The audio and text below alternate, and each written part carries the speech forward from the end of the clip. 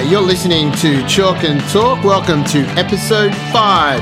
Thanks to all those people that have tuned in to the previous 4, and I hope those for the first time who haven't listened to Chalk and Talk enjoy this episode 5. In this episode today, I'm going to share my thoughts about what makes a great gig. I'm sure plenty of you have been and seen live acts, and sometimes you know what ticks those boxes. So today we're going to have a little bit of an unpack and have a look at what really makes a delivery of a really great gig. So stay tuned and listen to episode 5 of Chalk and Talk called Access All Areas, What Makes a Great Gig.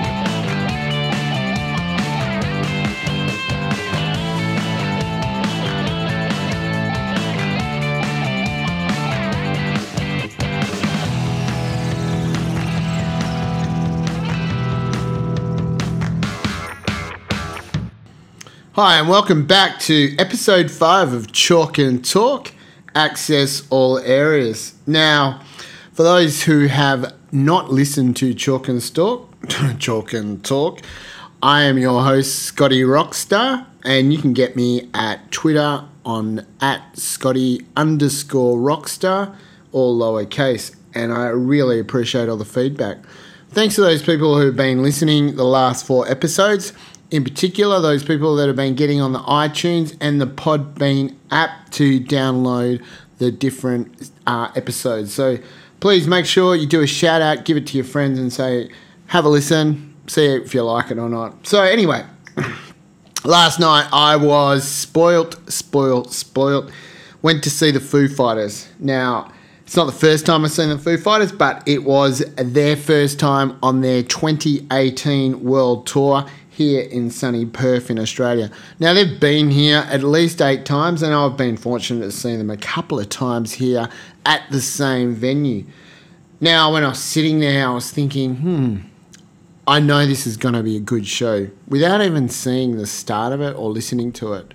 So, having seen them before, I was quite happy to part with my $200 for the ticket.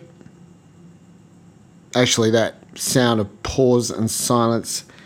Actually, $200, I was almost crying. Probably the most I've paid for a ticket to a gig.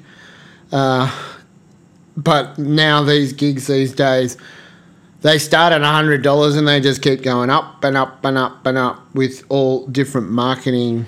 No doubt the bands don't do this, but no doubt the promoters try and squeeze as much dollar value they can from each of the tickets. But the Foo Fighters, they don't need to squeeze any marketing gimmicks or anything like that.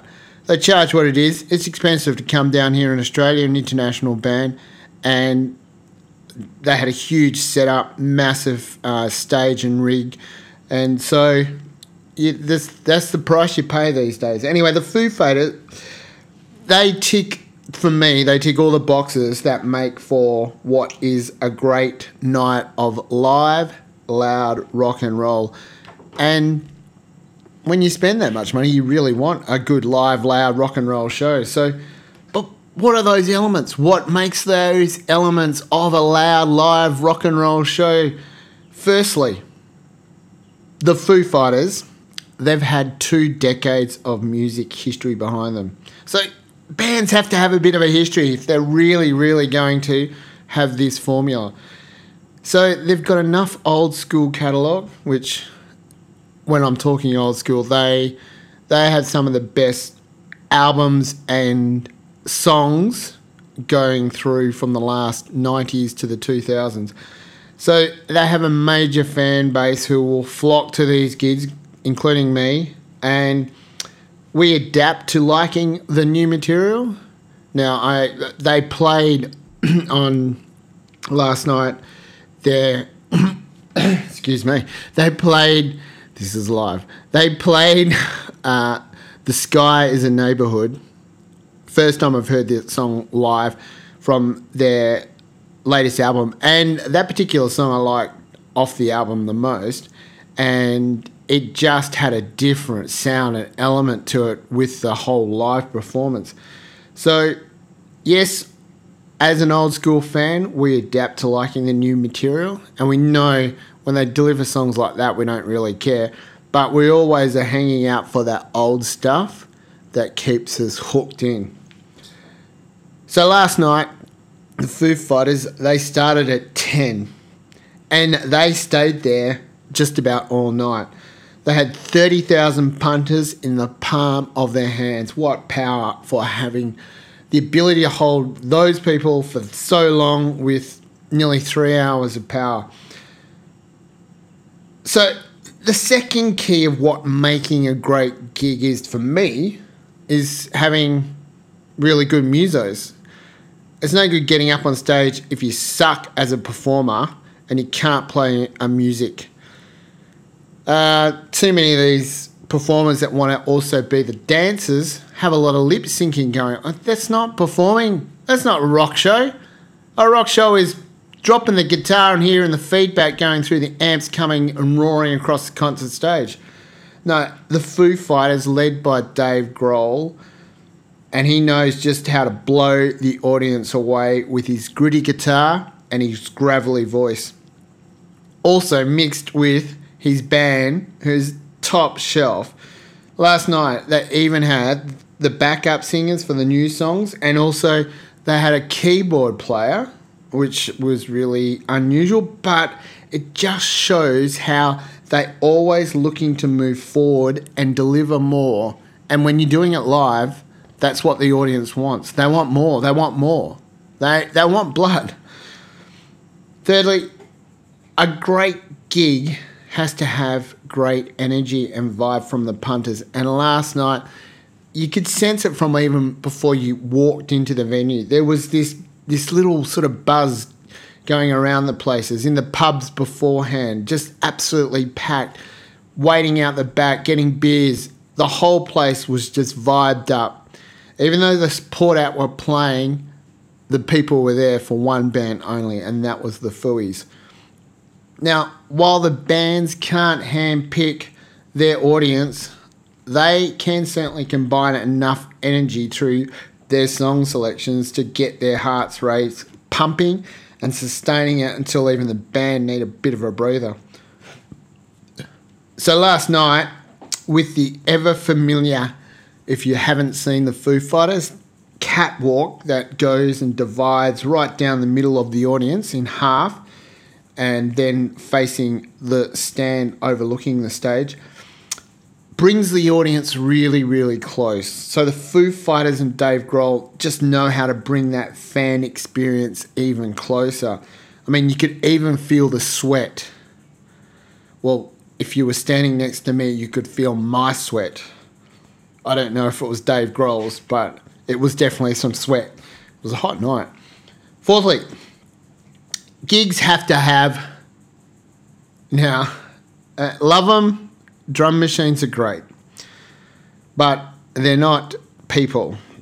Gigs have to have a drummer that has personality. Drum machines don't have personalities. And that drummer needs to play to the audience and ply his trade by offering an awesome drum solo that just goes from crazy to manic to some other planet. Now, Taylor Hawkins of the Foo Fighters, he's a long-time drummer of the Foo Fighters, and he's integral to the part of that great gig formula. And while the drum solo, most gigs sometimes is often predicted, the way it's executed is always individual. And last night, the Fooies just know how to do it. They know how to do it well. And that's what us as punters want. Finally, the gig has to come across with elements of spontaneity and unpredictability, and basically give the audience a bit of a surprise. I've seen them before, so I sort of expected parts of what I was about to hear. Of course, the surprises are the off-the-cuff moments, but are they off the cuff? I think really, really good bands, these surprises are well-rehearsed surprises, and they sit within the formula of a great rock and roll night. And there are elements within that playlist that actually allow for that surprise. However, great gigs with great bands make it feel special just for us. So last night, Perth, Australia. Yes, that's right. Chalk and Talk is live in Perth, Australia. So thank you to those people all around the world who are listening to Chalk and Talk. So Dave, after introducing himself and the band an hour after they started, because they said that they had one hell of a lot of songs to get through. G'day Perth, Australia. The Foo Fighters last night, they made us feel special.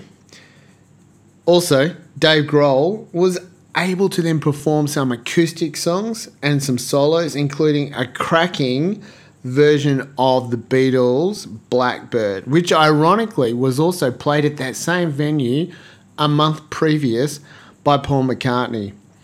And reviewers have even said that Dave Grohl's version was probably even better than the author's version. How cool is that? So, how did last night's gig shape up to some of the gigs I've been to in the past? Well, obviously, you're listening to me and you can hear, well, I'm giving it a very, very, very high rating star. But absolutely, for me, it's becoming really difficult to have a top 10 of great live gigs that I've been to.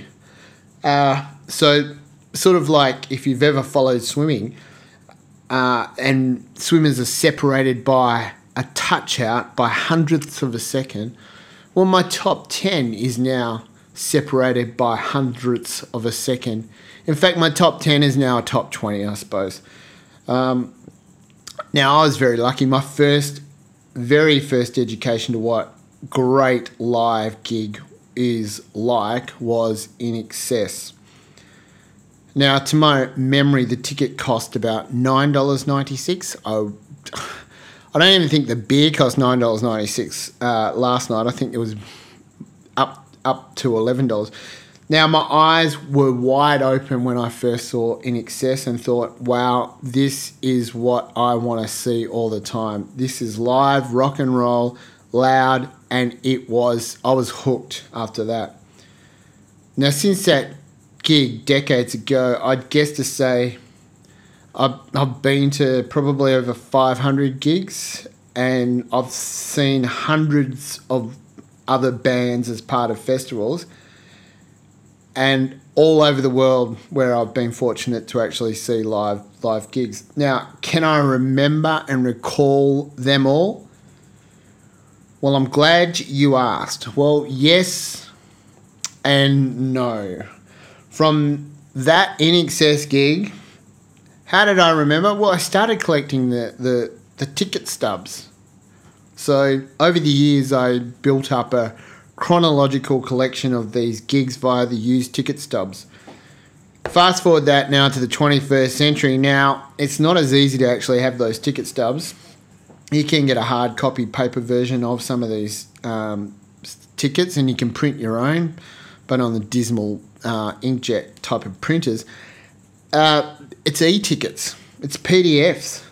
You don't even get a stamp on your wrist that you used to have, and that ink would linger ever so long after that gig. Now it's more just a plastic bracelet and different lanyards that are issued as part of a gig. But what has changed is the taking of video and pics as part of memories at a gig. Bit of a status symbol sometimes, where hashtag at that particular thing. So way back when I saw INXS in the days, the only pic we had was a fan button pin that we'd put on our shirt or something to signify that, yeah, we were members of this band. We really wanted to rock and listen out to them. You can still buy those button pins, but it's all about the hashtags and all about the images of getting it out there on social media. So those gigs were memories in our minds, and the memory would come back on a ticket stub that I would look at. Well, 2018 has kicked off full throttle for me with the Foo Fighters, and the bar has been set, and it's pretty high. Well, that's all for Chalk and Talk on episode 5. This has been a nice, bright, sharp, short version, which I promised all you way back in episode 1. You've been listening to me Scotty Rockstar. You can message me on Twitter at Scotty_Rockstar, all lowercase, and share with me your memorable gigs. So till next time, rock out with Chalk and Talk.